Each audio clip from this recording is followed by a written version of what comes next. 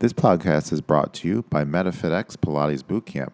MetaFitX Pilates Bootcamp is the most complete workout you will ever do, where we start out each class with high interval training where you're using your body weight exercise. We're using TRX straps, slam balls, and then many other different props and body weight stuff to get that heart rate up, to get that caloric burn that you're looking for, to lose that weight and to get in great and amazing shape. And at the end of each class, we end with traditional Pilates, both on the mat and utilizing the Pilates springboard. And the purpose of Pilates is just reintegrating everything that you've done back into the body. Again, you're strengthening the body, you're toning, and you're lengthening the body. And we're working on that, on the whole structure of the body and the alignment of the body. So it's super, super important to your everyday life. You're also going to see muscle tone happening because of the Pilates, that core strength, working on the lower back strength. All that stuff is a huge factor in the Pilates. So right now, for all you guys listening to these podcasts, right now it's 10% off for 1 month of membership. That's 10% off. You just give us a call. It's 585-425-1113, or you can email Steve at meta-fitx.com and let us know that you heard us from the podcast, and we will get you hooked up with your 10% off for that first month. And thanks a lot, and I hope you guys enjoy the podcast.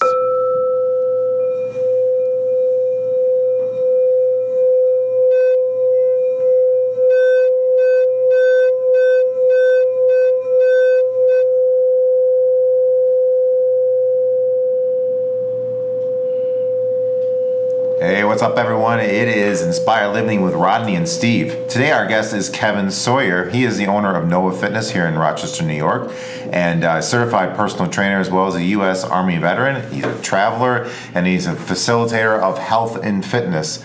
Welcome, Kevin. It's awesome to have you here. It's my first time meeting you, so it's nice to meet you. Just tell us a little bit let's just start by you just telling us a little bit about yourself. How did you get started in fitness? Why did you open Nova Fitness? And kind of what is Nova Fitness all about? All right. Well, thanks for having me, guys. If we start from the beginning, I would say I was actually born in South Korea, and a big part of that is I was adopted when I was 3.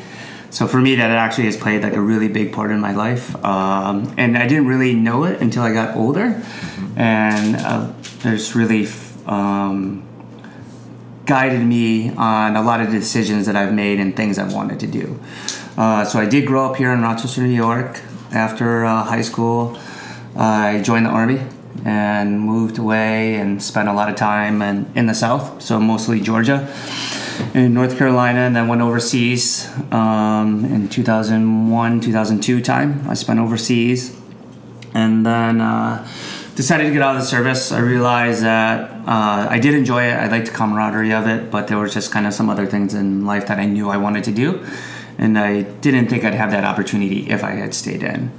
And then once I got out, I moved back home to New York in 2005, 2006. And then I actually started working at my friend's father's company, which is a packaging company out in Leroy, New York. So I was there for, I think, 3 or 4 months during the summertime, working in a factory. Nice. And doing the same thing over and over again. And then I had soon realized again it was something I did not want to do. And then just on a whim, my mother had sent me a photo of a newspaper ad saying somebody was looking for a personal trainer. So I decided to respond back to the ad, get certified, and started my fitness journey there. And that was in 2005, 2006. And so I got certified, started working as a personal trainer, working with clients all over Rochester, kind of, to begin with, kind of taking on anybody and everybody that was willing to hire me.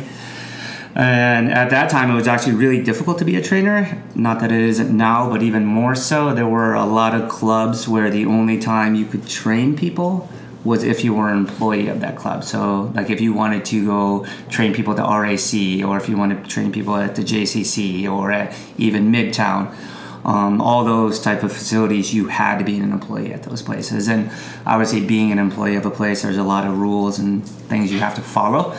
And it's not like I didn't ever want to follow the rules, but I just knew in the long term. Yeah. But I knew in the long term that I've always wanted to kind of do things my way. Yeah.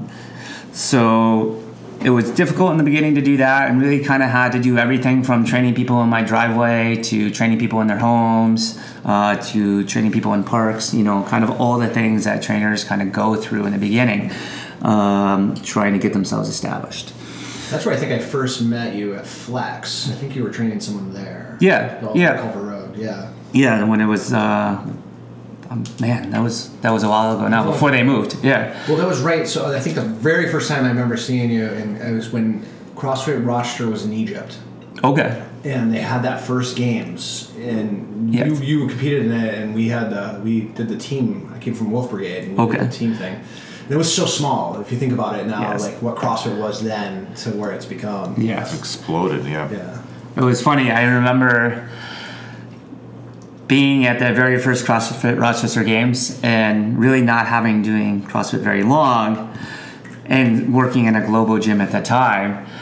And then I can't remember what place I took, but I made it onto the podium nonetheless. Yeah. So it was like very exciting. And then fast forward almost 10 years. You were first. It might have. I may have. But it's funny because fast forward like 10 years, I didn't make it to another podium, right? Yeah. Essentially until I believe CrossFit Paradigm had the Rochester Rumble. I want to say in 2015, I finally got to make it back onto a podium after like 10 years of doing CrossFit, which was... Was it the Masters? No, I was actually considered still like in the open division, even though I do compete as a Masters athlete now since I'm in that age bracket. It's super competitive. There's a ton of places in Rochester now. I like doing the CrossFit and. It is. It's been a very interesting experience seeing it from being a participant and also as an owner. So I remember guys that I competed with on the local level in Syracuse area, in New York City, New Jersey area, Pennsylvania area. So I would see a lot of the guys early on and that you see at the games now. So guys like Austin Maliolo that you've seen at the games multiple times, James Hobart multiple times, things of that nature. So I remember competing against all those guys back in the day. So I do remember there was a point where I was very envious. And there was slight depression seeing their trajectory of their CrossFit career going sky high. And then mine kind of leveling off because at the time I was still working full time. I had aspirations of opening up the gym prior to many athletes opening up their own gyms, things of that nature. So having to let that go a little bit was definitely a learning experience, which was difficult in the beginning, I would definitely say. It's really hard when you start to realize that Father Time is right on your behind. Oh yeah, always. I remember being, early 30s and just trying to keep up with like the 24-year-olds and just like going, why can't I keep up with them? Oh, definitely. And on the other side of things with that, I remember when I first moved back, I used to work in the bars. So I used to work at a local bar, Preps, for a long time. And so I remember being in there, and then I remember working the door and checking IDs and stuff. And then you would see somebody come in with like an ID that says they're like 31, 32 years old. You're like, oh my God, you're so old. What are you doing in the bar? It's funny when you look back at that now, because obviously even being older than that now, being 35, almost 36, I'm like, man, I still feel so young, And it's always one of those things when we always talk to younger people, like, oh, like you have time, be patient, all these other type of things. It's your life isn't over at 30, right? You can be 35 and start back over. You can be 40 and still feel young. So it's interesting to kind of have that now, being able to reflect back. So. I think like a lot of guys at like our gym, we have fighters, right? And like the windows for fighters to do it is small. Yes. They have a very small window in their lives, and like I see lots of talented people come in, but their talent, their work effort isn't kind of what their talent is, right? If they would work a little harder and be a little bit more engaged, like they could do things, but they're trying to ride that talent so much that like it kind of leads them nowhere. Right. It's funny because as a coach, and I'm sure you see it, I'd almost rather have that unskilled person that just works hard to get kind of good. Yes. Because they understand the path it takes and like what that hardship to get kind of good is versus that person that's just kind of good already. Like they don't understand the value of that. Oh, definitely. You know, I think coaches in sports, they always talk about, you know, they always want their best player on the team to be the hardest worker, right?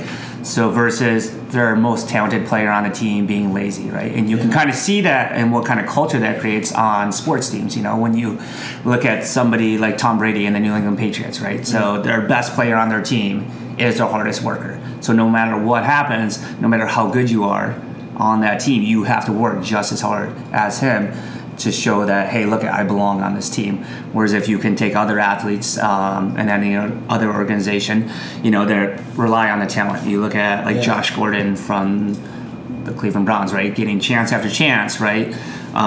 Given many opportunities because of his talent, yet he's never changed his priorities in life. He's never switched his mentality. He's never grown and developed more.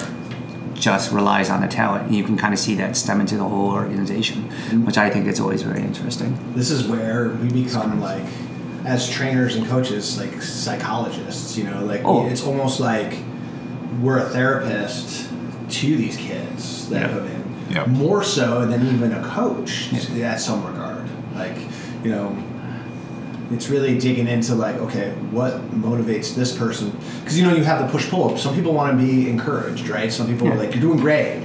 And they pick up. And then when they get those words of affirmation of like, I'm doing great, like they do better. Some people you need to put a foot in their ass. There's definitely different ways to motivate people.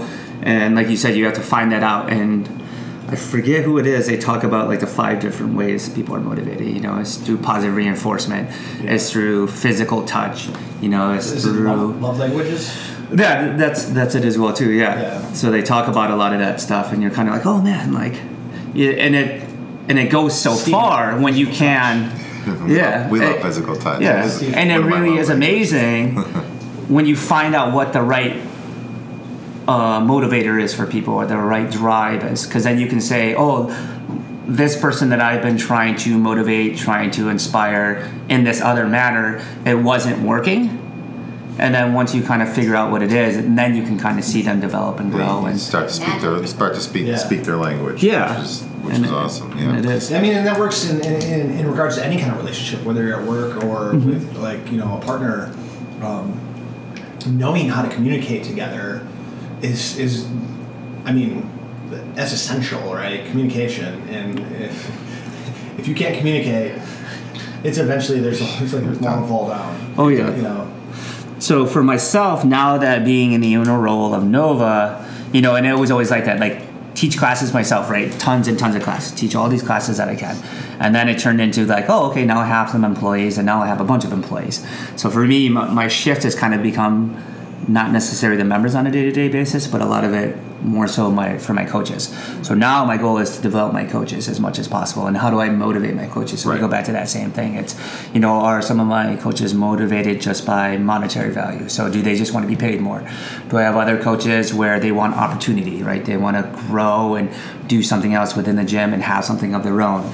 Are they motivated by the fact of seeing our members improve? You know, just that reaffirmation of knowing that their coaching is having an influence and an impact on people.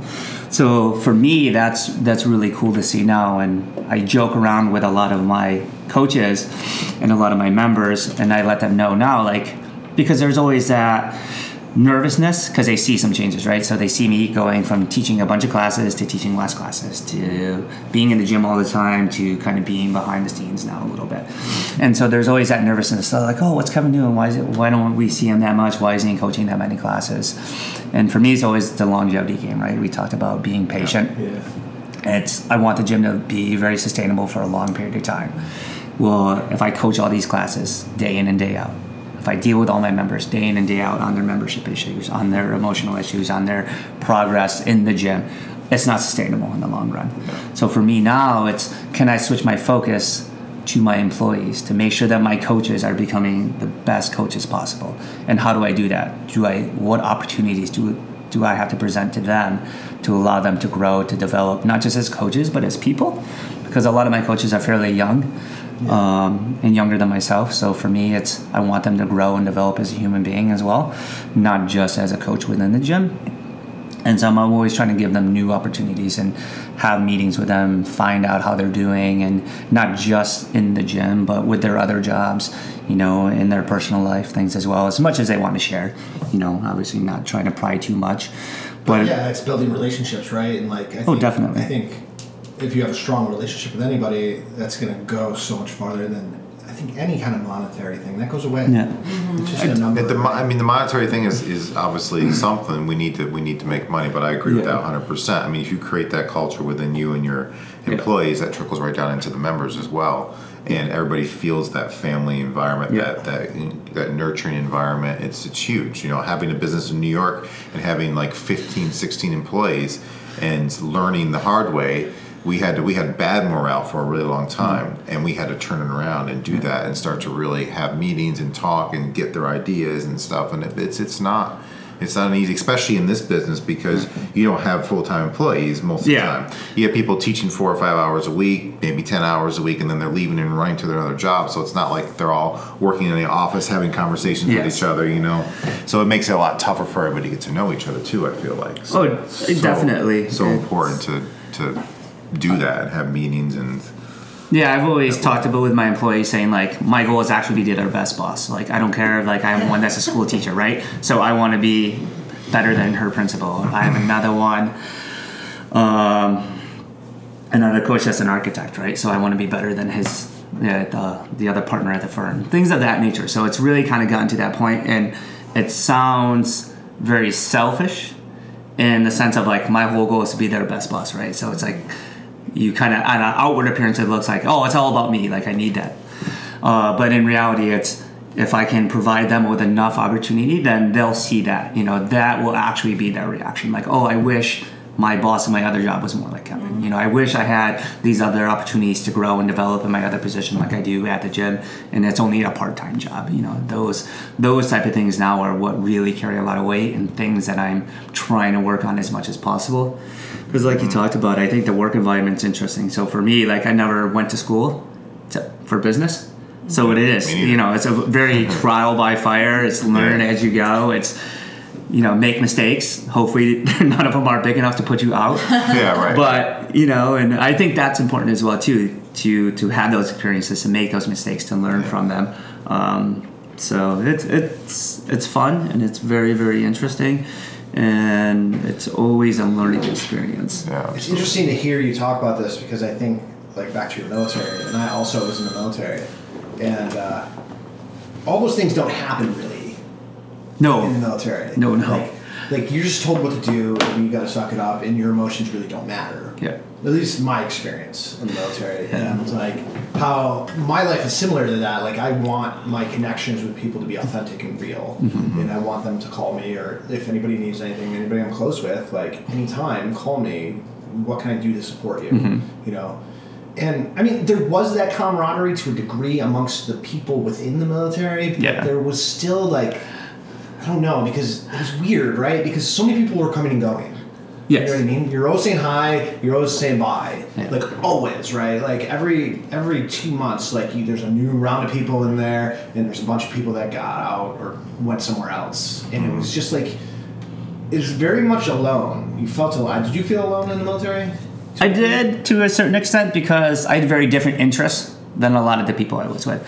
So for me, when I went into the service, I was a radio operator, jumped out of airplanes. I went into the 75th Ranger Regiment, stayed down there. And so I wasn't really part of the regular Army. So I was in this very smaller, self-contained unit. So even with so now you're in a smaller unit, self-contained, separate from the rest of the Army. And oh, by the way, these are kind of all the things we're into. These are all the things we like to do. So for me, those weren't really the things I liked, things I didn't really want to be part of. So I like going to museums, I like going to shows, I like doing this other type of stuff. So you kind of, like you said, you go alone, right? You kind of build up enough confidence to be I'm going to go to this movie by myself, I'm going to go see this show by myself, I'm going to go to this coffee shop so I can relax and write stuff down and journal by myself. So I actually learned and experienced and grew there, having a confidence, relying on a group, but also being able to do the things on my own. And that is really part of the reason why I got out, because I kind of saw that, and I knew that I didn't always want to have one foot in the door and one foot out trying to do my own thing. So I knew that if I couldn't fully commit, that I knew that I would always kind of be searching for something else. And in that type of environment, I think if you're doing that, it either is going to make for a very long 20 years till you can retire. Worst case scenario, somebody could get seriously hurt or killed. So I was kind of like, you know what, it's better for me to have taken the experience that I had, get out, and then move on to the next chapter of my life. Mm-hmm. Yeah. So. Yeah, with me it was similar. It was funny because I really struggled in the beginning. I probably spent the first year trying to get kicked out. Okay. And then I finally was like, okay, if I just do and I think it taught me a lot at that point because I was a punk kid. I was right out of high school. Why did you join again? Well, it was more or less. I think we talked about that before. My father was like, he's like, once you graduate high school, you will not live here. So it was nice. Like, well, fuck you, I'm joining the army. So I just joined, and being a combat engineer, it was like sounded really awesome. I got to blow up things and play with explosives and do this stuff. So and that aspect of it was kind of cool. Like some of it, like the driving the vehicles, the playing with weapons and explosives. Like I knew at that point that I would probably never do this again. So I kind of appreciated that. It was the politics of it really that really drove me nuts. Someone had a little bit more rank than you. They could tell you what to do just to be a dick. Right. And I hated that.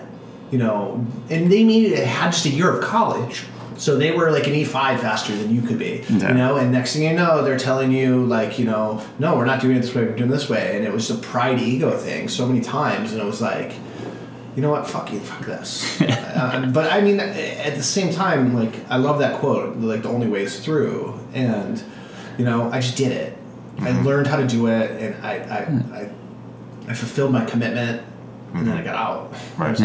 It's amazing how much they love you when you're ready to get out, and how much they want you to join. For your money, sure, and you got 6 months left. They're like, but we'll give you $20,000. All of a sudden, all this money gets thrown at you, and your days are really easy. Take the rest of the day off and all this stuff.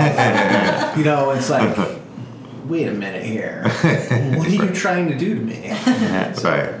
Yeah, it's can't imagine. I've had my brother was in the Marines and my brother-in-law was in the Marines, and they both, my brother-in-law especially had a rough time. He had a lot of problems coming back. But it was wild. I just remember it was that first because I went to Fort Leonard Wood.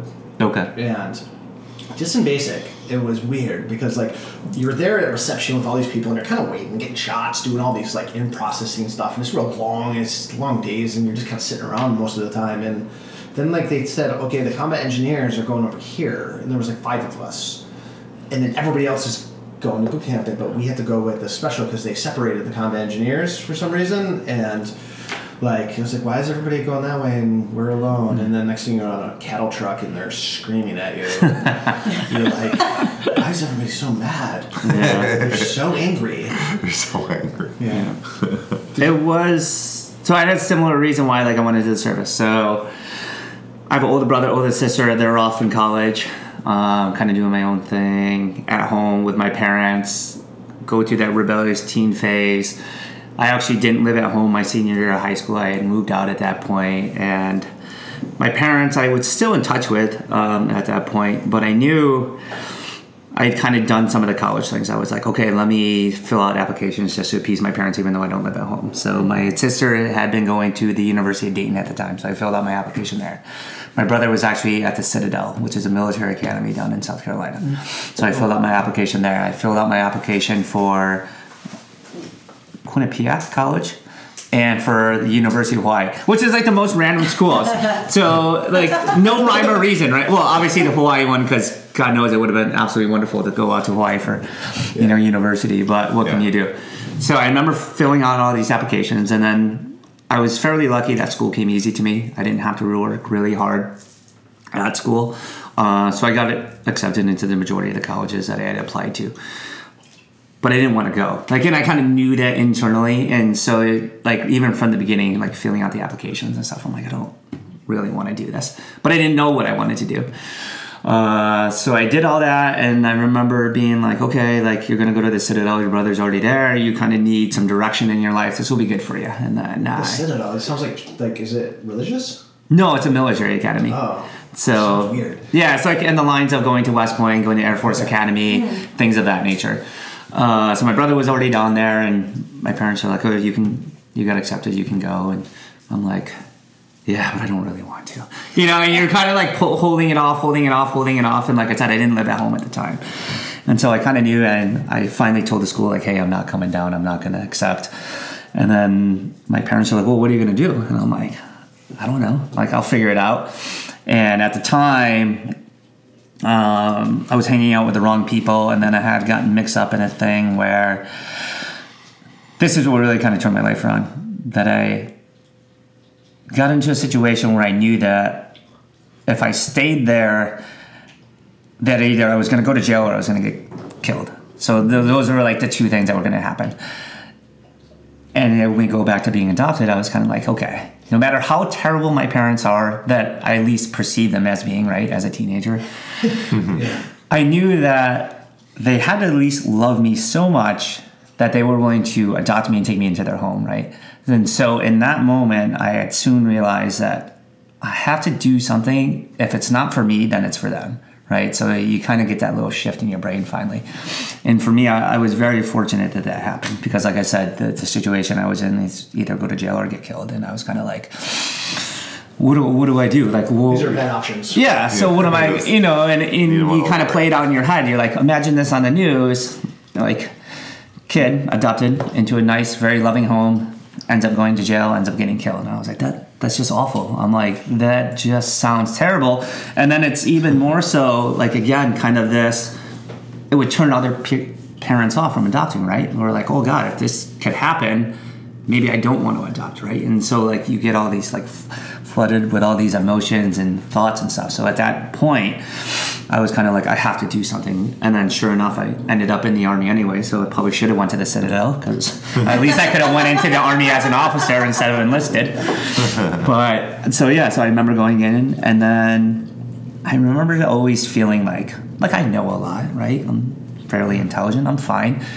But that exposure to so many different people, being in an environment that you have zero control over, really opens you up. And I think that's one thing that I think the military did a really great job at least for me, was to show me how large the world is, how different people are, and how to deal with things that aren't in your control.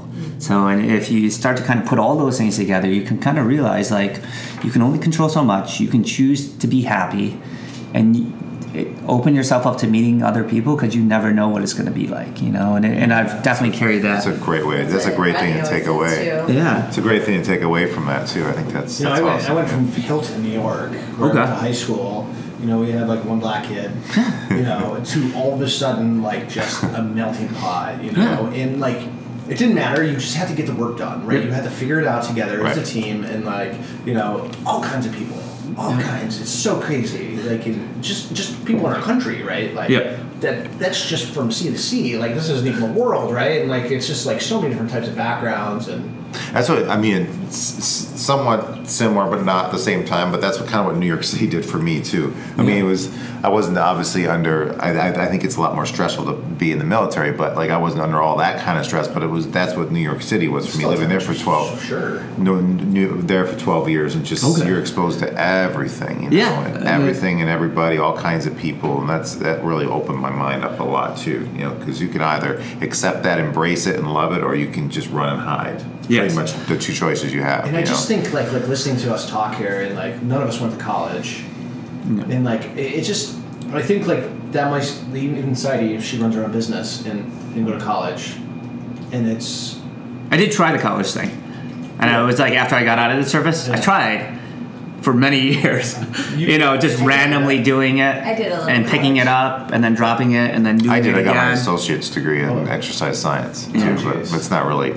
I'm just thinking, like one thing I see in the world today is the stress younger generation has for student loans. Yeah, it's fucking crazy. Like there's an excess, like just cloud over so many kids' heads. Like, you know, kids will go to be a teacher, right, with a valid career, right, like a teacher, and they can't get a job, and then they make, you know, they're making like what I make, you know what I mean, but they got $60,000 to pay back, and it's like, more than that. Most times they're getting their masters because at some way they have to get their masters too. Yeah, especially for New York State. My sister's a teacher, and she's got over $100,000 in debt easily, and she's got her master's, and she's a teacher. I mean, it's crazy. Well, I also think people change their careers a lot more than they used to, you know. So, I mean, I think there are some people who really like do good, but it's not for everyone. No, absolutely not. To have an 18-year-old be like, yes, this is what I'm going to do for the rest of my life, there's probably a handful that really might stick to that path and feel good about it, you know. So I think just the pressure too of like, you went for all these years and now you have to do it because you have this degree, where now we're in a time where people change their jobs all the time and go through many different career paths. What was the scenario your receptionist at work said about school? Oh, she said if, I'm probably going to butcher it, but if someone would have given her a Lamborghini when she was 18 years old and told her she would be paying for it but never be able to drive it, that's her degree from her. That's crazy. That's a good analogy. But it is good. I think school is great. And the more you know, like, you know, I feel like people can't take knowledge from you, and just like the Army or any situation you're in, I feel you learn something if you're living in the dorms, or if not, it's always learning, and I think that can't be taken away from you. I just feel like it's the pressure that society puts on people to be put in these boxes. Because like you said, most people when they're 17, 18 years old have no fucking idea what they want to do. Definitely they should just go get a job and go travel and just experience as many things as they possibly can. That's what I wish I would have done when I was younger. It's the act of like, you get an 18-year-old kid to get away from home, to go live in the dorm, to drink too much booze, to go like chase girls or do whatever they do, like just kind of live kind of on their own. Slightly reckless, which is really needed, I think. It is a growing experience. Like you just figure out, like, I have X dollars, I need to eat all week, but I want to have this fun, so I'll eat the minimal amount so I can drink and have fun.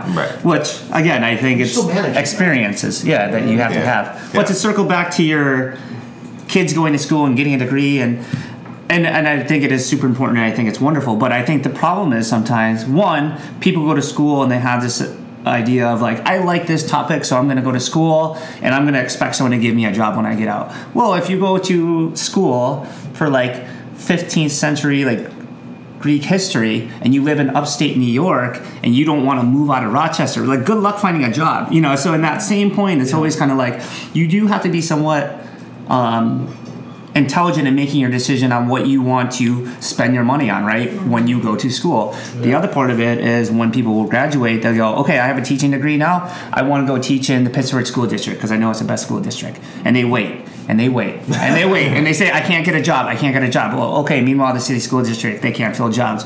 Meanwhile, they're probably getting called from people outside of New York State, from North Carolina, California, everywhere else that wants New York State certified teachers. But they're like, oh, I don't want to move away from my family. Oh, I like it here. You know, so they're unwilling to make some sacrifices to kind of fill an opportunity that is presentable to them, but it doesn't meet what some of their criteria are. So then they say, hey, look, it's New York State that I can't get my teaching job in. Well, you're like, okay, well, you still could get a teaching job somewhere, but you have to make that sacrifice. And not everybody is. Right, you have to make steps. I mean, very few of us have the opportunity to just go from like zero, like making no money, to making millions of dollars, for instance, or something. You have to like prove yourself, number one. You have to prove yourself to the universe, to the world, to the people around you, to yourself, and then slowly get into it and grow. Believe me, that's why I'm where I'm at, because I've fucked everything up in my life, number one, and then because I've not given up, and that's the same thing with you. Our side, you guys, everybody owning their own business. It's like you know, it's not like you all of a sudden woke up one day and like, poof, I'm opening my business and we're good to go. We did the work. We hit the ground. We worked, like you said. You taught all the classes. I mean, it's like I think that's one of the biggest frustrations I have with like a lot of the kids nowadays too. It's just like they want their cake and eat it too immediately. It seems like, you know.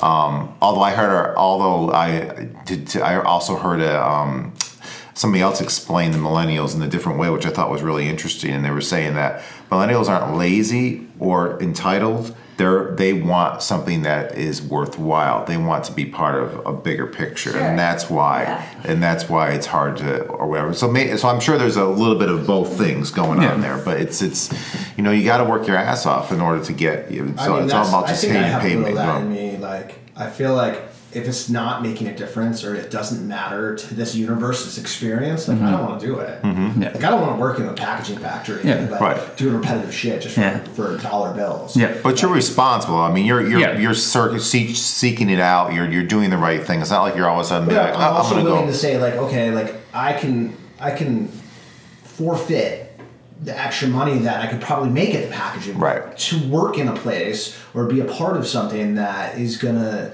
fulfill my heart and what I want out of this existence, rather than like all about the dollar bills. Like, and I think we get somewhat conditioned about money at a young age. Like, money equals success, you know. And it took me a while to realize, wait, I've spent time making money, and like I didn't feel any successful. I felt empty, you know. And I felt the most successful when I have people calling me, like a person from the gym that's having a problem, and they call me at 10 o'clock at night, and I sit up and talk to them for an hour, and then they tell me how much that meant to them. You know, that's where I feel. That's huge. I mean, when I was making the most money in my life, I was the most anxious in my life at that point in time. It was insane. Like, I was in New York, and I literally had days where I just couldn't leave my apartment. I was just totally just anxiety ridden with, you know, it was crazy. And so money definitely, it helps for sure. Definitely. But it definitely is not something that is going to get rid of all your issues for sure. No. You know. But to bring it back to like the millennial thing too, like obviously being older now, I always look at how many times did my parents tell me, like, oh, I had it so much rougher when I was a kid, you know? And now I'm in that position to do the same thing to, like, younger people, right? So I think, it's hard. Sometimes you do lose that perspective a little bit where you're like, oh, like, your parents used to walk, like, 10 miles to school with no shoes in the wintertime. And you're like, oh, okay, well, whatever. Like, yes, I get it. I'm, like, so much privileged now compared to when you were. And then, like, we say the same thing about kids nowadays. And I think they do have it rougher, though. Yeah. Like, they do. Like, they're bombarded with so much shit, negativity, and everything else. I mean, I agree. I think it's rougher now to a certain extent than it was when we were growing up, for sure. So I think you'll always have kind of like knucklehead people, and you'll always have people that are lazy. You'll always have people that will work hard. You'll always have people that are rude. You know, so like to say like, oh, it's like this generation. Right. Well, you know what? Like every generation from the previous one says that about the later one, you know, it's just the way it's going to be. And you I think so. You're right. There's no, like, I got in this kind of argument with my grandfather, who was just like this, old guy, and I was like, you don't know what it's like to be 30, in 2015. Right. Yeah. You just don't know what it's like. It's completely different. I'm not saying it's better or worse. Yeah. You just different. Can't compare what you were doing in 1940 when you were 30. And that's a huge difference. It's just a different world, and you can't. There's no comparison to it. Yeah, and I think that sums in a lot of things now. That there is that loss of context, right? Yeah. So if you grew up in 1940, it was a lot different than you grew up in 1999 or whenever. But whenever I was 30, but it's. So yeah, that loss of context, I think now is actually something that's like very prevalent, when we talk about things, because it's always like this absolute, right? And nowadays it's someone says something and it's taken out of context, right? Or someone does something and they see something in a short clip and then it's taken out of context, So again, we always kind of, we have these knee-jerk reactions to things, and we formulate our opinions about them based upon what we're doing right now at this moment, and you're kind of like, oh, okay. Like context is a weird thing, right? Like we take things out of context based on how we are at that moment. Yeah. It's actually a personal thing. Yeah. Like anytime someone gets you wrong, unless it's a blatant like attack, right? Like even how we look at social media, right? Like we go on social media, if we're feeling bad about ourselves, we're gonna see some shit that like like we're gonna be envious, That or solidifies jealous that, yeah. about, you know, versus like if we're feeling love, we're gonna be like, oh great, they're going on vacation, that's awesome. Where's Kevin now? Yeah. Rather than like, what fucking Kevin, man? He's always going somewhere. He's just leaving his gym behind. Yeah. You know what I mean? Like you could look at it both ways, Yeah. and that's just really. And I've heard both opinions. I've heard both ways. Like, Jesus, you're leaving again? I'm like, yeah, you know. Last trip, it was South America. Yeah, I just got back from Bogota. So my girlfriend and I, we spent a week down there in Cool. in Colombia, which, speaking of context, like if you talk to your parents, they're like, oh my God, I can't believe, or my parents are like, I can't believe you would want to go there. And obviously, because of all the drugs going on there, right? During 70s, 80s, 90s, all that type of stuff. But it's amazing to see what the city is nowadays. Like it's phenomenal. The amount of how vibrant the city is, the people that are living in there now, and the businesses that are opening up, and it's really cool to see. And so for me, I enjoy doing that. I enjoy going to like remote parts of the world or different areas that people wouldn't normally want to go to. Like I think earlier this year I was in Vietnam. Oh. And so that was awesome as well too. So I got to see some very, very cool places in Vietnam, and That's cool. yeah. So I've gone, and I've been very fortunate with the military and just myself, and having a wonderful girlfriend that loves to travel to all these weird places as well. But going to anywhere from like Morocco, you know, like going there was really interesting. So it's kind of seeing the people and their culture there, and it bringing it back to the military, it kind of just opens you up to being like, wow, the world is so large. There's so many different people, and the more that I can just experience it and just keep an open mind about it, you know, the easier my days have actually become. You know, That's amazing. Yes. I mean, what does it feel like? You go to Vietnam, you fly in a plane forever, and then all of a sudden you get out in the airport there, and then like I'm sure that feeling is kind of a little bizarre. Yeah, it's taken used to. So and then this is the other thing we do. So my girlfriend and I, we tend to not stay in major cities. We tend to do the Airbnb thing. We tend to live in little neighborhoods. So a lot of times when we go on vacation, one, people are always like, oh, isn't it so expensive? I'm like, no, if you take your family to Disney, it'll be like twice as much as like me going on vacation. Trust me. Like that's just the way it is. Like you think it's expensive to go and travel internationally, but it's really not. But yeah, so we'll live in the neighborhoods, and we literally just like to be like one of the locals. We like to eat at the little neighborhood restaurants. We want to walk up and down the streets, and we want to shop at the little shops, things of that nature. So it's not like we go somewhere and stay at a Four Seasons and we're in downtown like Ho Chi Minh City or something. We're in a remote area, and we just kind of hang out with locals, and we don't really do like a ton of like big things, because again, it's kind of waking up, have breakfast, walk around, see what the locals are doing, go to shops, do little excursions and stuff. But to us, that's the fun. Like, I want to know where like the cab guy eats dinner. Like, I want to know where So much fucking cooler. the people, that I'm renting the house from. Like, where do they go for entertainment on a Friday night? You know, those type of things. And there are certain things obviously you have to do depending on where you are to be safe, especially as an American citizen traveling to other countries. I think I'm a little bit fortunate that mine gets masked a little bit, being Korean. Yeah. So I think the first thing isn't like, oh God, these Americans invading our nice, quiet neighborhood and stuff when we're traveling. So I do get a little sneak in. There's a part of that. Yeah. Until I open my mouth and ask for something, then they're like, oh God. So, You went to a CrossFit in, I saw your Instagram in Colombia. Yeah, CrossFit Zulu. Yeah. So I didn't get to take a class because of my shoulder, but it was really cool. So it was half like a martial arts studio on one side and half like bare minimal gym, probably as big as like this area just squared off here. So it was cool to see and kind of get to talk to some of the people there and things of that nature. And then I went to like a bigger global gym while I was there and stuff, so that I could do some stuff because of my shoulder. Right. But yeah, I tend to try to get to a CrossFit gym if I can, if I'm traveling. Tends not to be the top priority. I don't know. Like, I am in the gym all the time. Just to check it out. Just see like. It's always good to see what other people are. Your gym is a CrossFit gym? Yes. A CrossFit? Yeah, so we are a CrossFit facility. We teach CrossFit classes. We have other exercise classes. So we teach boot camp classes. We have like speed and agility classes.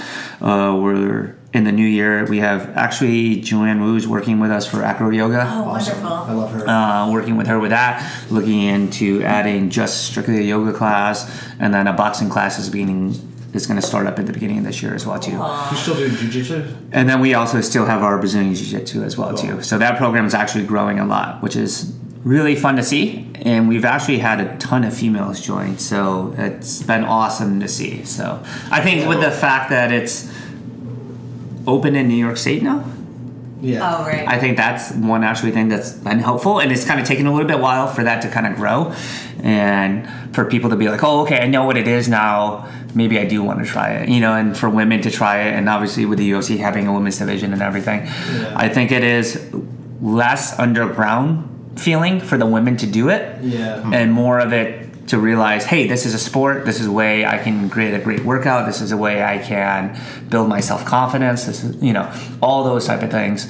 I think it's definitely helped, kind of open it up to the females. Yeah, we have a lot at Empire too. Empire. And I think jiu-jitsu in general is something that, like, if I was going to recommend a woman to take anything just for, like, her own self-defense, like, jiu-jitsu. Like, you're pinned out. How do you get out of someone pinning you down? You know what I mean? Like, you're on the ground, you're doing things, and you just leverage, right? Yeah, and that really is the whole idea behind it, right? Is that it doesn't matter if you're male, it doesn't matter if you're female, it doesn't matter if you're 100 pounds, it doesn't matter if you're 300 pounds, right? There's something that you can do in order to either protect yourself, right?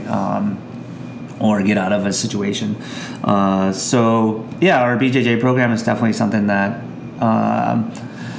is growing, and for myself, I'm always learning more about it because it is a different niche and field and personality, right, than all the CrossFit people that I'm used to, all the bootcamp people that I'm used to.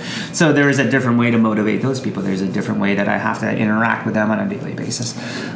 So, how did you, because obviously you were training a lot, you were teaching a lot of classes, and so you were a trainer first, probably business owner second. Yeah. What made you be like, I just have to switch, I have to change, I have to hand some things off and start wearing just the business owner hat?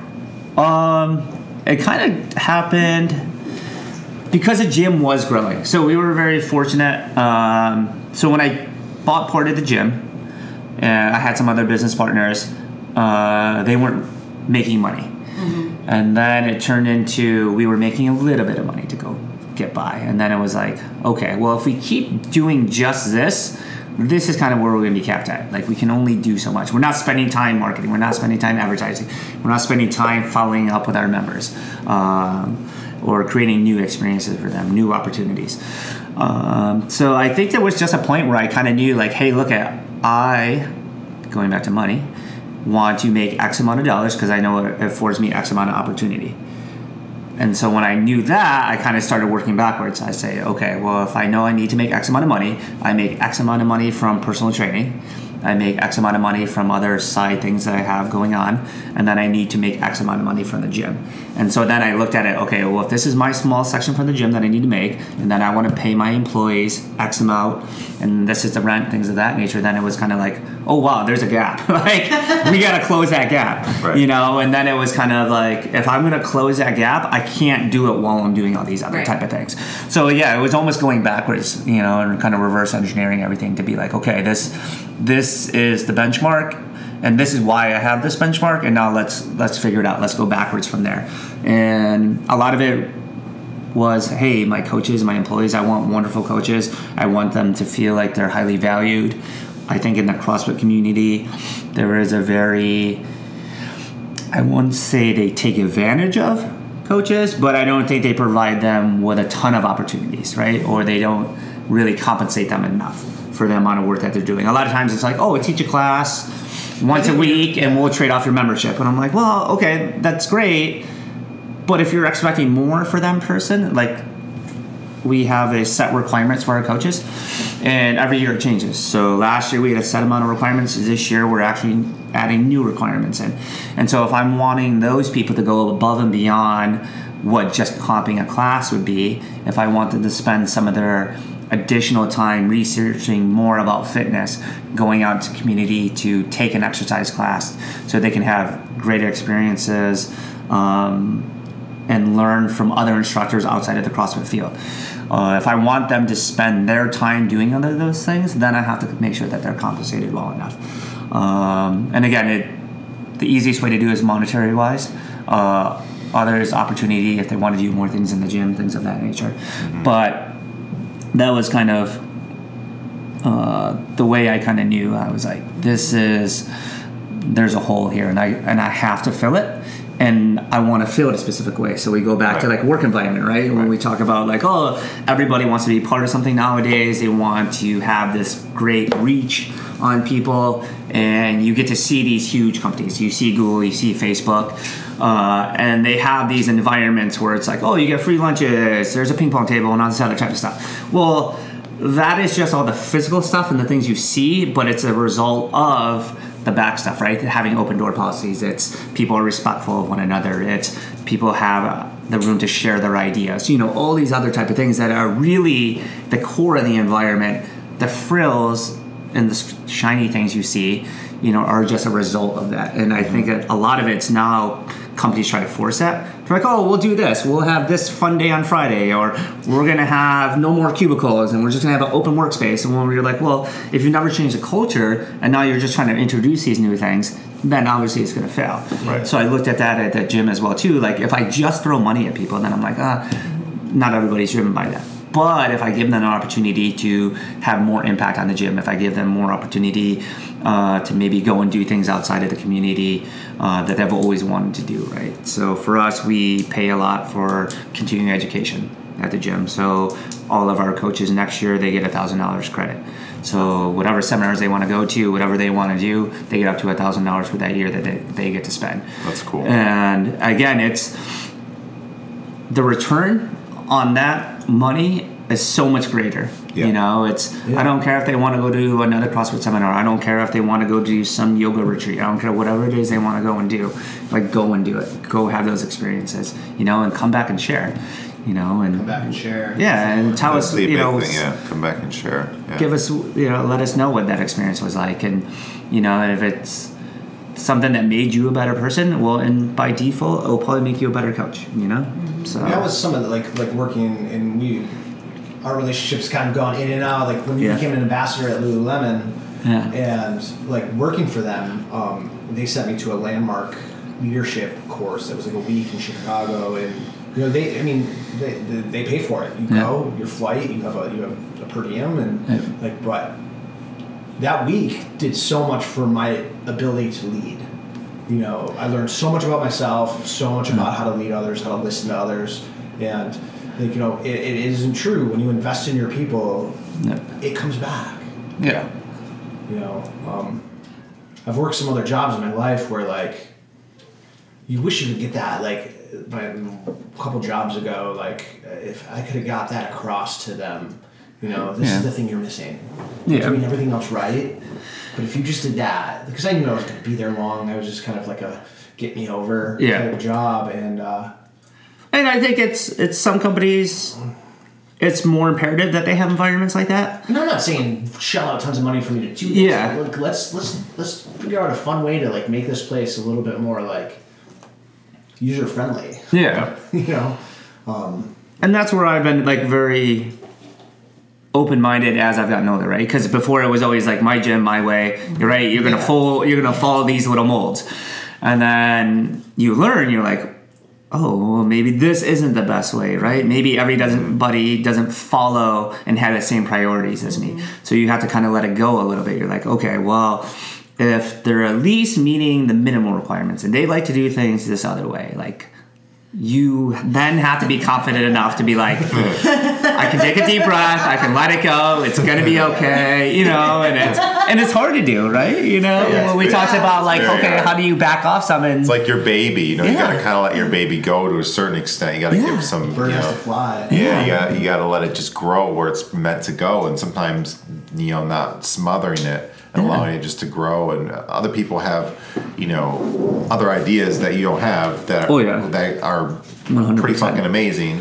that when you start implementing them or hearing them, you're like, holy shit, I didn't think of that. You know, I'm lucky enough to have somebody that works with me who her and I bounce ideas off each other all the time. She's come up with some great ideas to get me going and to keep things moving, and it's amazing, you know. Because I used to be that way too. I was like, I know best. This is how it is. Boom, done. I learned pretty quickly that it's just not going to fucking fly for sure. It'll lose people fast. Yeah, with me, I mean, having Black Label when I had that gym, it was like, it was even being able to like, I had no skills as far as like trying to lead. Like I was trying to lead my trainers, like the people I had working for me, and like my partners, you know, and it ended up being this thing like I was checked out. I ended up checking out, and I was worried about over here, and I was like, okay, it's making enough money to like pay the bills and do this thing, but I wasn't trying to grow it or do anything like with it, and it was like, I think that's one of the lessons I've learned in life, like,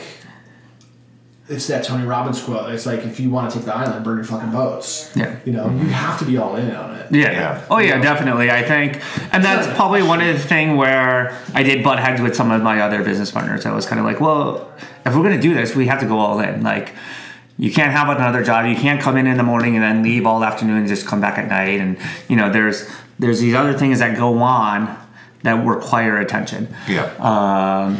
And like you said, you just fully have to commit at one point. And because if you believe in it and if you want it enough, then that's where it comes in. So it's kind of like, well, I kind of like having the gym. I kind of like spending time there. I kind of like. And well, I kind of like it just only making X amount of money. Well, like that's what it's going to do then, you know? So for me, it's always been I don't mind coming in at 5 a.m. to clean the bathroom. I don't mind staying till 9 o'clock at night, making sure all the equipment's put away. Because I know in the long run, all that invested time and doing things properly will lead to the result that I'm looking for. And there's always learning curves, right? And I think a lot of times we do so much not to make a mistake or not to fail that we do limit ourselves in our learning then at that point, you know, and I think it's okay to do that, you know. And I talk with some of my other friends that own other businesses and stuff, and I always talk about like, hey, if the gym closed tomorrow, like it closed tomorrow, like I'm okay with it. Like I'd be bummed out for my members, but I'd be ready to move on to the next thing. Like you just kind of pick yourself up, dust off, and get ready to move on to the next thing.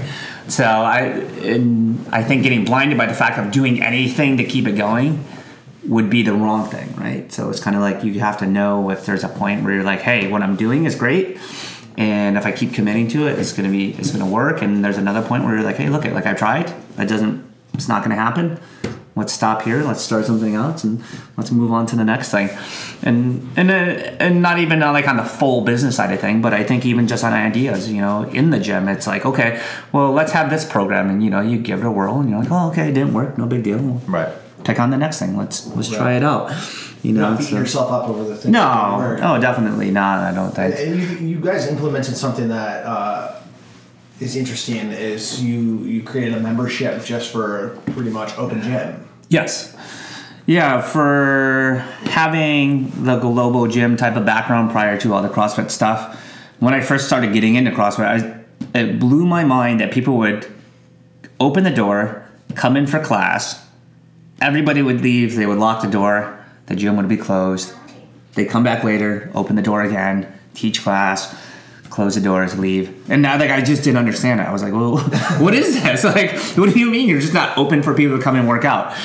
So that was actually one thing, that we really focused in on was just allowing the gym to be open. So, like, when we open at 6 in the morning, we're open at 6 in the morning. When we close, depending on the day of the week, as late as 8:30, 9 o'clock some days, we're open till then. People come in and train on their own, you know. And I think a lot of it turned into people being lacking self-confidence or unsure about their own business. So for us, it's always been like, I don't care if you take class. You could take class. It's awesome if you take class. If you just want to come in and lift on your own, come in and lift on your own. You know, like having people wanting to exercise to better themselves through physical exertion, to me, it's really just ultimately the goal. Yeah. So if you want to come in and take a class, awesome. If you want to just come in because you're right around the corner from us and throw some weights around on your lunch break, have at it, you know. And so I never had an issue with that. I've never had an issue with a coach. I've had coaches that worked at other facilities. I've had coaches that have worked for me and then the other person. And I never do it behind their back or anything. So I'm like, you always have to be upfront about it. This is where you're going to coach. If you're coaching in multiple locations, like, it doesn't bother me. Like, I'm not worried if you're coming from CrossFit Rochester, CrossFit Paradigm, CrossFit Flower City, CrossFit Boomtown, wherever you're coming from, and you're like, hey, I have some free time. I'd love to teach a class here at such and such time, and if we have an opening there and you're a good person and you're a good coach, I'll hire you. Like, I don't have an issue with that. Am I worried that, oh my God, that coach teaches at another facility and they're going to siphon my members out into their club? No, because really, if I was worried about that, there's issues within my own facility that I probably should be addressing. I love it. There was that, though, like in the infancy of CrossFit. Oh, yeah. I definitely think that. I think even more so, it just had to deal with personal relationships of people. Yeah. I think just to interrupt real quick, because I love what you're saying. And Rodney and I, when we first talked, before we started this podcast, and we had a similar conversation about this, and I think this is fucking awesome, because this is the thing. This is one of the reasons why we started the podcast, was to bring awareness to all the people like you and the community here, and say, hey, these are the people that are out here to work out. All we really give a shit about is that you go work out and better yourself. Yeah. So if this CrossFit guy sounds amazing to you, go to him. If this yoga person sounds amazing, go to them. Exactly. Because if you're doing it, you as a business owner, I as a business owner, if we're doing our job properly and we're really taking care of our members, they're going to want to come to us because they enjoy it, because they like it, because they like to work out, and we're doing a good job. So if people are able to easily siphon people out, then we're not doing something right. It's not about that trainer, or it's not about that person. It's about us not doing something right, and that's so important. So if we looked at it from that perspective, if everybody looked at it from that perspective, and every single CrossFit place, every single Pilates place, every single boot camp place, we all got together and we supported each other, we would all be fucking successful. Oh, definitely. Because there's enough people, and that's really what it's about. You know, and that's such a great. I'm so glad you said that. There's so many people still in the world that don't. Right. Yeah. Do you know what I mean? Oh, definitely. And and to your point, like when we were talking about when you introduced myself, and I talked about like I just like to facilitate health and wellness and fitness. So for me, having that personal training background in the beginning too, like I had a very hard time trying to find places that people would let me train my clients there. Yeah. So at that same point, I have personal trainers that rent out space for me, bring in their own clients. Mm-hmm. Like, I don't need you to work for me. Like, I don't need your money. What I want to do is give you an opportunity to make your own career, make it easier on you, because I had a difficult time. Right. I'm in a position now to be able to help some people. Come and train your people out of here. Like, I'll try to give you the nicest facility possible. I'll try to give you clean bathrooms. I'll try to make sure we have flexible hours, whatever it is that I can kind of help you out with within reason, then that's what I want to be able to do. Yep. And to go back to, hey, like if my gym has this certain type of vibe and X gym has a different type of vibe and you like that vibe better, like I'll recommend that person to go there. I think you should go there. I think you'll excel there. I think you'll enjoy it there. Why? Because probably you're going to stay with your fitness then at that point. Yep. If I try to put your square peg into my round hole and we just butt heads all the time, what are the chances of you making this a lifestyle? What's the chances of you really making an improvement on your life? Probably not going to happen. So, and we've done that before. We've said, hey, you probably should go to this facility. You should probably not do CrossFit anymore because you like to do a bajillion other activities. Maybe just go to a regular gym. Maybe go to a yoga studio. Those are things that we've always done, and I've always been open to it. And I've had, like I said, coaches from other facilities. I've had members from other facilities. I've had people just come in and stay with their CrossFit classes because they enjoy that social aspect of it where they're at, and then just come in to use our facility for open gym time so they could do additional programming. Like all of it it's fine with me, And I do find that very interesting. Like I said in the beginning, when CrossFit was like that, I was just like, I don't understand this. Like I think what drew me to CrossFit initially, like where I think I like anybody that's kind of got CrossFit fever at one point or another. Mm-hmm. Like, I think my fever was like, you know what?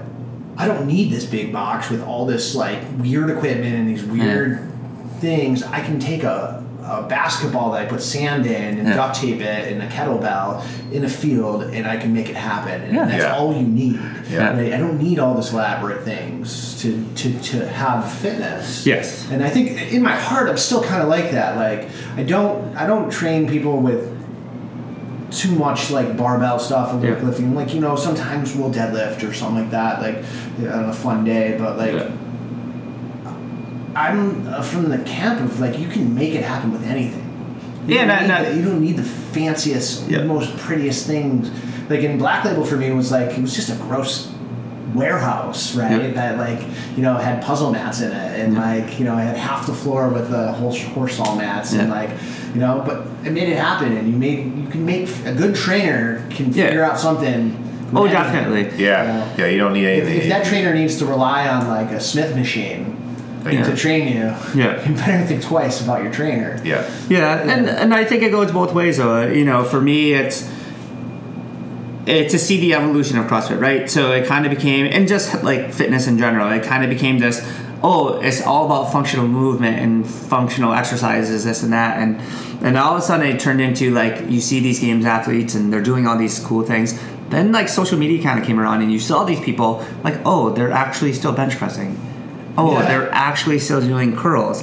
You know, so we kind of came into this like light where you're like, hey, this one style of training is just like any other style of training. Depending on what your goals are, depending on what your priorities are, you're going to have to do different things, you know? And everybody's different. And for me, like, I've always bench pressed, I've always curled while being a CrossFit athlete, right? So, because I like it. I like the fact I want to look a specific way, right? So I know there are certain things I have to do to look a specific way. Right. I know there are certain things I have to do to perform specifically in CrossFit. So depending on the time, maybe some of that switches.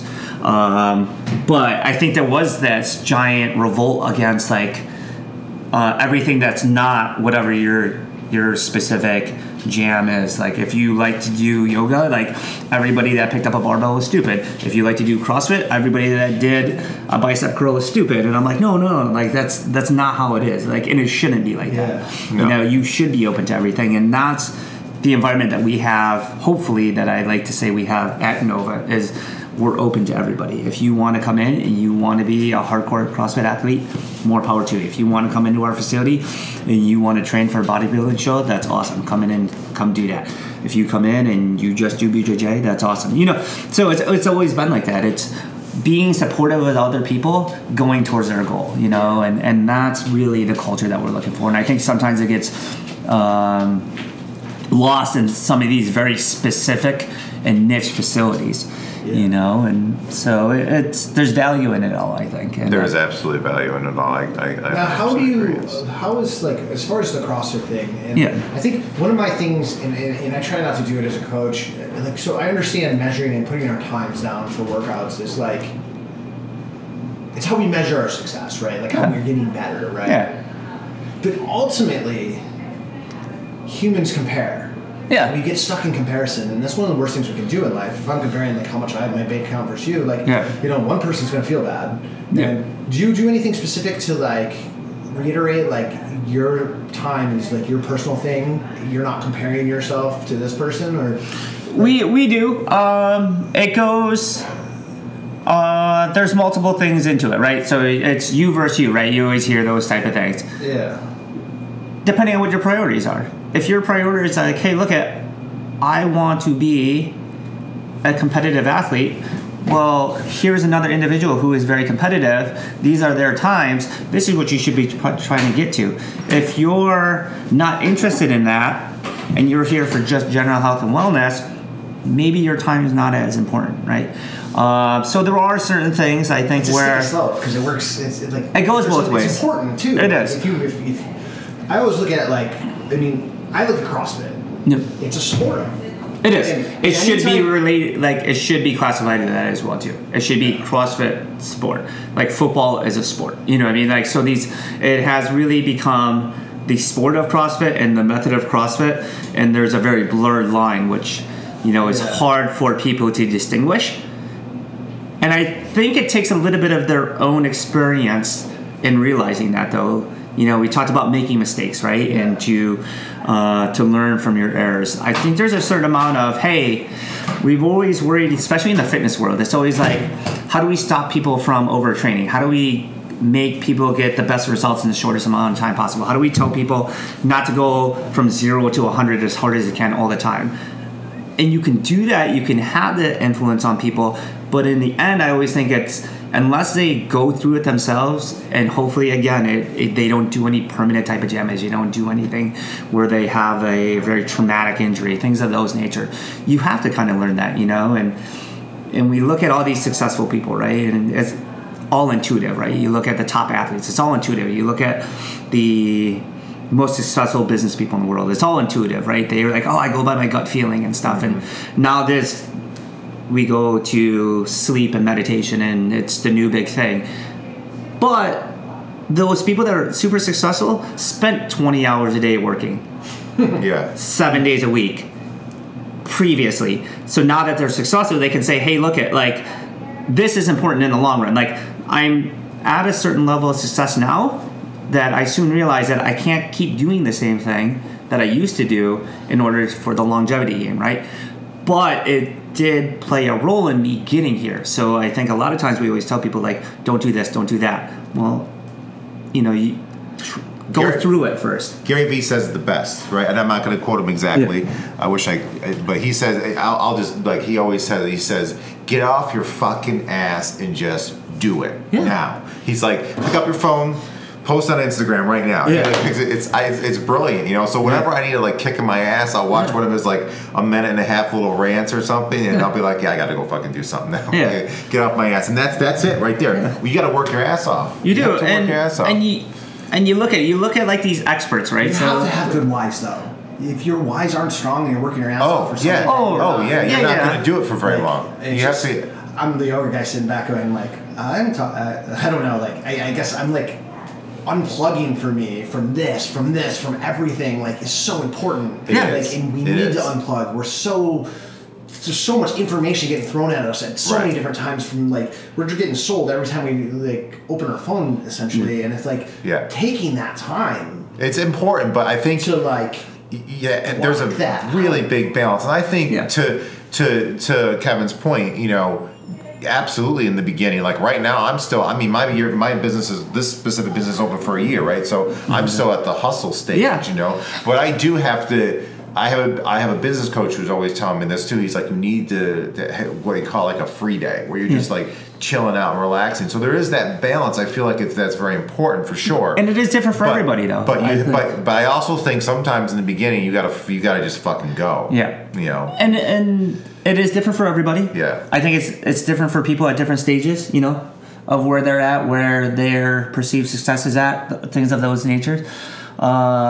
Because, like we talked about, you learn so much during that time, right? Yeah. And then what you do is hopefully you learn enough to be able to share it with other people. But, to your extent of saying, hey, look I need X amount of time to unplug, right? So all this bombardment of technology and information and everything like that, if I don't get 3 hours of calmness a day, then you feel off, right? Well, somebody else might be like, I only need 20 minutes. And that 20 minutes might be enough for them. And it might be enough for them today, 1 year from now, 10 years from now. It's true. But on that 11th year, they might be like, you know what? Maybe I need a little more than 20 minutes now. But that's really difficult to do because you have to look at yourself, right? You always have to be analyzing yourself. I love Rodney's expression right now. It's like... No, I love it. No, I know. I don't disagree. Good. Like, I've had business endeavors where I've gone, from when I wake up until I go to sleep. And I'm doing shit all day. Yeah. And that's my... Knowing where I'm at now in lifestyle I want to lead, for me personally, like... I talk about whys all the time. Like, if I have strong whys and I believe in something, like, I don't mind putting that effort that like I'm exhausted, like, into something. Yeah. But I've done it so many times where, like, I didn't have strong whys. Yeah. And that's, I think, where my passion comes from. Like, it was like, why am I doing this? And having kids and trying to run a business and then like trying to work a job on the side, like, and it's crazy. You crash and burn. But again, like, back to your point, like, all of it was learning. Yeah, all of it's learning. And I think if you're doing what you really are meant to do on this earth, working 20 hours a day is not working. No. It's exhausting sometimes, but you do need to take a break from it for sure. But it's not. It's different, You're like, and you have a higher calling. You have a higher purpose because you understand your why. Because you understand what your purpose is. You understand what you're going to get back to the universe, to the world, to the community, to the people around you. I think, and that's the most important. That's why people look at me and are like, how can you teach 4 classes or 3 classes in the morning and then 3 or 4 at night and then have privates and do all that stuff? I'm like, because I love doing it. Am I tired sometimes? Yes. Would I prefer to not have to do that? Eventually I'm looking forward to not having to do that? Yes, absolutely. But it's what I got to do right now. It's fine. I'm totally cool with it, Yeah, and I always, it's tough because it comes across cold and callous when you're like, well, work is work and you have to do it and your passion is your passion and it's on the side and you're very fortunate if they line up, and for the majority of people it doesn't, and for the majority of people where it doesn't line up, it's not all lost where you're like, oh my God, like I work 9 to 5 and I really want to be a baker, but I work at Kodak, which I don't think anybody works at Kodak anymore. But, you can do that on the side, right? You can, if you really love it, you'll do it on the side. You'll get home from work at 5 o'clock, you'll bake till 9 o'clock at night, and you'll go and sell it. Because it's not work. It wakes you up. I'm a musician as well. So when I was working jobs I didn't like, I would work all day, and then I would play and record until like 11 o'clock at night and wake up at 5 o'clock in the morning, and I'd do it all over again. But it would, no matter how tired I was, it would energize me. And I would go, and I would go, and I would go, and I would do that stuff. And I think that's absolutely, and there's ways, and there's like, I've actually put a lifestyle program together that I'm rolling out in January that's aimed to do this for people as well. But if you ask the whys all the time, why do I have the goals that I have? What is it going to do for me? Why are these my passions? And get to the bottom of it and start working on it. I think everybody in this world could work in their passions always and not have to worry about it, because there are people out there that like to go work at the factory. They feel great. There's people out there that like to go be a cashier at Wegmans. There's people out there that is their part of their passion, and maybe they like to go hiking on the side after that and stuff. So there's people. I really firmly believe there's people, and it would change. I mean, this is not going to happen, obviously, right now, but it'd be amazing how it would change things, because it would just make everybody fucking love each other more. Well, we'd have to, in that scenario, right? And I am a firm believer in the same thing. It's to have the self-confidence, right? Right. Because we say, hey, look, if you're happy doing your cashier job from 9 to 5, but the outside world is like, hey, you're not successful because you do that, right? And that wears on you. And I think that's where the problem is. Then they're like, oh, I should be doing something else. I should be making more money. I should have a different job, things of that nature. Right. But if it's what makes you happy, but it's to have that confidence, I think, is something that we don't really teach a lot. And I used to hate the whole, like, I'm a snowflake thing and I'm an individual. And obviously, coming from the Army, you're like, no, we're all the same. Like, right? We all have the same struggles and everything else. But there's a balance there. There's a balance of being, I am an individual. I know who I am. I know what makes me have value. But you also have to realize, hey, I'm part of a bigger thing. Right. And so as long as your individuality doesn't cause harm to others, it doesn't restrict others from doing things of that nature, then I think it's great, Right. And I always talk about, for me, if you look at like my Instagram thing, there's a thing where it says empathy and ego, right? I think there's a lack of empathy in the world nowadays. Yeah. And I also think there's a lack of ego.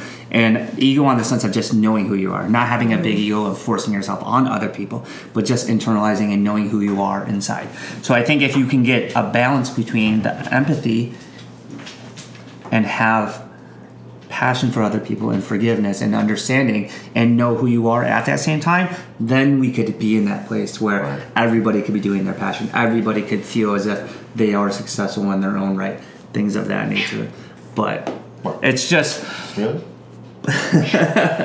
it's something that, again, it's what we teach doesn't line up with that, right? Like when we teach stuff in school, when we teach stuff in universities, when we teach shoulds. Yeah. This is what you should do. Yeah. This is what you have to do. Yeah. We don't teach What do you want? Who are you? Yeah. We don't teach love. We don't teach, just go do what you want to do. I mean, when you're fucking 17, 18, 19 years old, do what you want to do. If you don't know what you want to do, just go fuck people or something. Have some fun. Well, they always say party it up. Try stuff, right? Yeah, just try things, what and see what you like to do, and it reverts to like nowadays people are like, oh, I don't like this food, I don't like that food. I'm like, you've never even had it before, like, I know. And your unwillingness to try it drives me. It's always kind of like one of those things. Like, how do you know you don't like it? Yeah. Or it becomes a story we've told ourselves our whole life. Right. Yeah. Or somebody else told you, I don't like like your parents asparagus did. because, I don't like it. Yeah. I told myself I didn't like it since Right. I've been 5. Yeah. Right. And then all of a sudden you try it, and you're like, oh wait. Yeah, or you tried it once and it was prepared crappily, and you're like, oh, like it does suck. And then you try to if you're willing to try it again, and somebody else makes it and it's way better, you're like, actually, I like asparagus. I don't like asparagus cooked that way, And we shut ourselves off to that too soon. And that's like in fitness, right? Like CrossFit. That gets like I don't like CrossFit.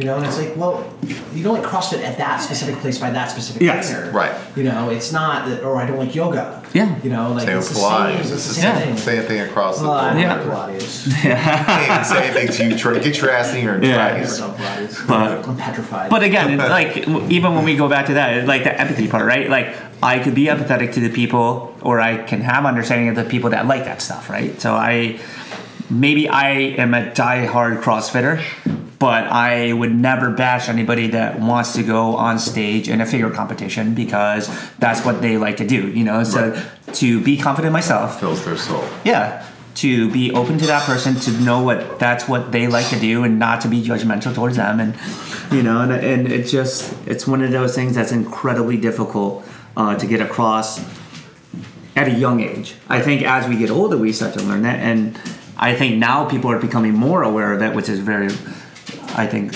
something that's very nice. But it is a trial, and it is a learning experience. And the more you expose yourself to that type of stuff, I think you start to see that happen. And I think it's through the mistakes, right? Because, like I said, I've made all those mistakes. I've gone into specific fitness fields where I'm like, this is the only thing. This is the best way to do it. Yeah. And you're like, oh, I don't care about yoga. Like, who cares about that stuff? And okay. And then you take a yoga class. You're like, oh, actually, there's something cool kind of here, And then you go and do something else. And it's just having those experiences to draw upon and to be open to it and to let people have their thing and not to be judgmental about it, because I think we always worry about what other people say about us, and our, what we're doing with fitness and what you're doing, and to not allow that to affect you to a certain extent. Be like, oh, you do CrossFit. Like, why do you do it? It's stupid. And you're like, because I like it. Like, I enjoy it. I like the camaraderie of it. I like the moving of it. I like the breathing heavy and the sweating and the doing just some random shit sometimes. Like, I enjoy that. And they're like, oh, okay. Mm-hmm. But it takes time to develop all that. And I think that's the one thing we're always kind of like in this rush or these shortcuts to be like, okay, like, don't worry about it. You can build your business in 30 days. You can do this in 60 days. You can, don't make the same mistake I did. Why not? Well, you making that mistake got you to here, so it's okay. Right. Like, allow other people to make those mistakes. So That's where you learn. Yeah. And I definitely have learned a lot in my mistakes. I've learned some in my successes as well too. I do think there is there is the dual side of things, and always, it's always that same back and forth where you're like, oh, okay. Mm-hmm. If I don't look at my successes, right, if you don't appreciate them enough, then you're like, oh, okay, like you take them for granted. Right. I don't. You have to be think grateful. I that's just think that. the word with that is just grateful. You just gotta be grateful every single day that you're where you're at. That you have the people around you that have helped you, supported you, and just once you're grateful of your life, you can't be pissed off. You can't be angry. You can't be depressed. Yeah. And that's huge. Being grateful is almost a muscle. It's something you have to practice. Yeah. I think it is, and you can see it often. You can see it from I look at it where some guy's crossing the street and it's taking forever, and meanwhile the guy in the car is like just laying on his horn. And I'm like, man, like, one, I hope to never be that person just laying on the horn, but I'm just like, you get like two reactions. You're like, oh, that guy's a jerk, right? You're like, oh, screw him, he's a dick. I can't believe he's just beeping at this old guy trying to cross the street. But then you're like, well, I don't know what's going on with him. Right. You're like, he could be late for a very important work meeting Right. that could make or break his career that he's trying to support his family on. So it's always like that balance. You never know. You never know. So until you're in that position, and I think a lot of times we do that. We rush to that judgment. We're like, oh man, like that guy's just a dick, and you're like, oh God, he's just a terrible person, and you don't know a lot of that type of stuff. And bringing it back to the fitness side of things, like you don't know why people do certain things in the fitness, why they like it, or why they don't want to do other things. And I think for myself, it's always being the facilitator is at least to expose people to as much as possible, right? How many times you get somebody that comes into the gym that says, I can't do this, or my doctor told me not to do that, and it's always these things where you're like, you got to treat each one differently too. Like, it's like sometimes they just need to get exposed and thrown into the fire. Sometimes you got to like hold their hand for a while. The baby steps, exactly. Baby steps for some, others they're like just ready to rock and roll and go for it. Absolutely. And you have to just be able to read them. You have to be able to understand their where they're at. So important. So Kevin, we always like to end the podcast with kind of some getting serious now. Some words of advice. Like, so you have a young entrepreneur there that just maybe they work out and they want to start their own thing. They want to do their own thing. What kind of advice would you give someone looking to start something on their own? Okay, so it's specifically in the fitness field, like or anything. Or anything. Yeah. There's a couple things I think. One is you always want to seek out somebody who's done it already, right? So if I know that, hey, look, I want to open a gym, probably should go meet some people that own gyms. Talk to them, see what it's like, see the mistakes they made, see where they've been successful. Ask them questions about things that they never thought they'd have to do, because you might be like, I want to open a gym, but then the guy's like, hey, be ready to clean toilets, be ready to deal with complaining members, be ready to deal with all this other type of stuff, and then you might reflect back and be like, oh, actually, I don't want to do that. I don't. That's not really what I want. I just wanted a place with all this stuff I want in it so I could train people there whenever I want to. So then you'd be like, oh, okay, well, maybe you don't want a gym, right? And if you still do, seek somebody out to do that. I think you have to be patient in the long run. You know what I mean? Like our gym, we didn't make money the first 4 years almost. We didn't make money. So I actually kind of broke even. Some months we broke even, some months we're putting more money into the account. So you do have to be patient, but you have to do everything every single day like it's a sprint. You know what I mean? So you got to wake up in the morning to when you go to bed at night, do everything you can to be successful, but just know hey, there is another day, and your short-term success doesn't translate to long-term success. So make sure you are following some type of plan and know what you really want in the end. And find very supportive people to put around you, because it is tough, and I think now it's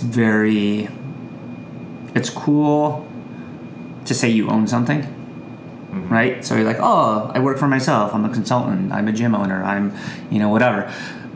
There's two things. One, you have to make money. Like if you're a business, it's easy to say oh, I own this business. Okay, well, how much money does your business actually make, right?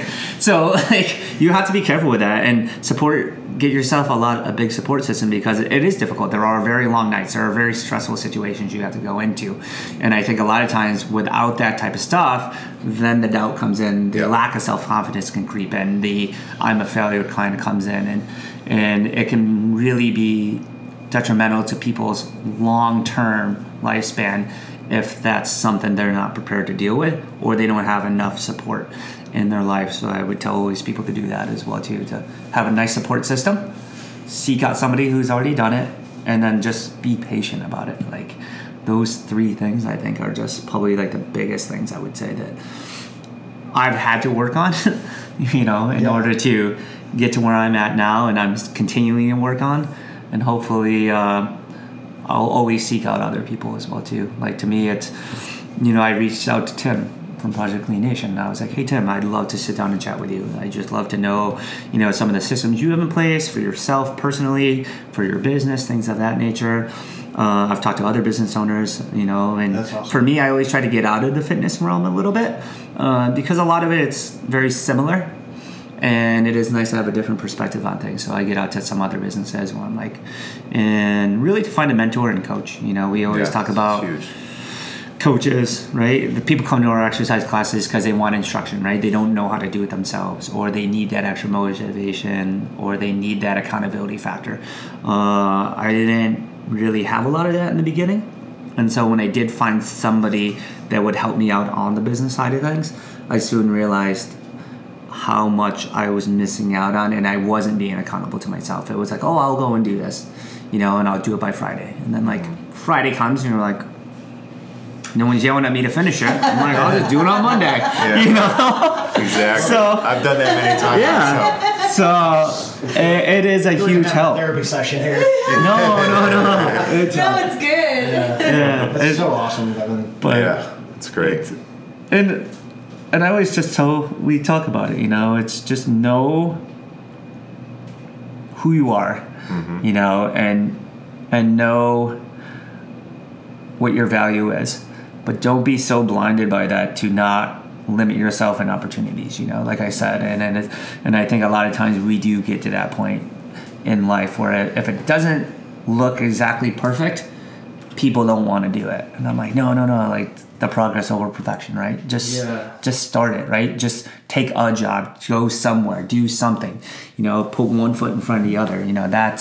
That's the way eventually you get there. I don't remember whether it was Tony Robbins or Richard Branson, but one of those guys said something before. He said, when you're an entrepreneur, when you first started out, you really have to just not really know what you're doing and just go. Because if you knew all the information and how hard it was actually really going to be, you had to kind of be naive. Yeah. And then because you're just going to go and do it. But if you knew all the hardships you were going to have, you probably would never do it. No. You'd probably just be like, I'm not doing that. Yeah. But once you're in it, if you're serious about it, you find a way to work through everything. Oh, definitely. And it's funny. I just had a conversation with my coaches. We were talking about a workout, and we had redone another workout. And I'm like, the blissfulness of being too stupid to know sometimes is wonderful. Exactly. And once you experience it and you feel the pain and you feel the hurt, and then to try to drive yourself to go and do that again, it's incredibly difficult, right?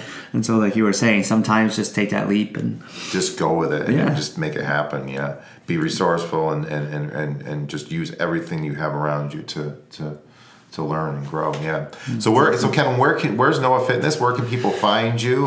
So Nova Fitness, we're located in Neighborhood of the Arts. So our exact address is 53 Russell Street, but we are actually facing Three Heads Brewery. So if you're going down Atlantic Avenue and you see Three Heads Brewery, we're directly across the street from there. So we're there. That's where our facility is, and I'm there usually all the time. So at least try to be there as much as possible when I'm in the country, / not traveling. So that's where they can find me. If they have actually any questions, they can just call the gym. They can message us on Facebook, just Nova Fitness. If they ever want to email me personally, it's just my name, Kevin.Sawyer at novafitnessscjj.com.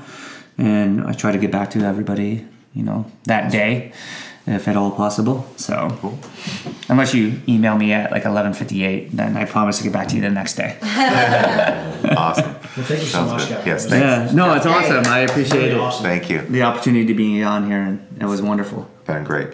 All right, everyone listening out there, thanks again for your support. And please, as always, comment, share, like, any questions, any concerns, or anything like that, just let us know. You can comment on Facebook, comment on iTunes, wherever you would like, and also share. Thank you guys so much, and we will see you next time.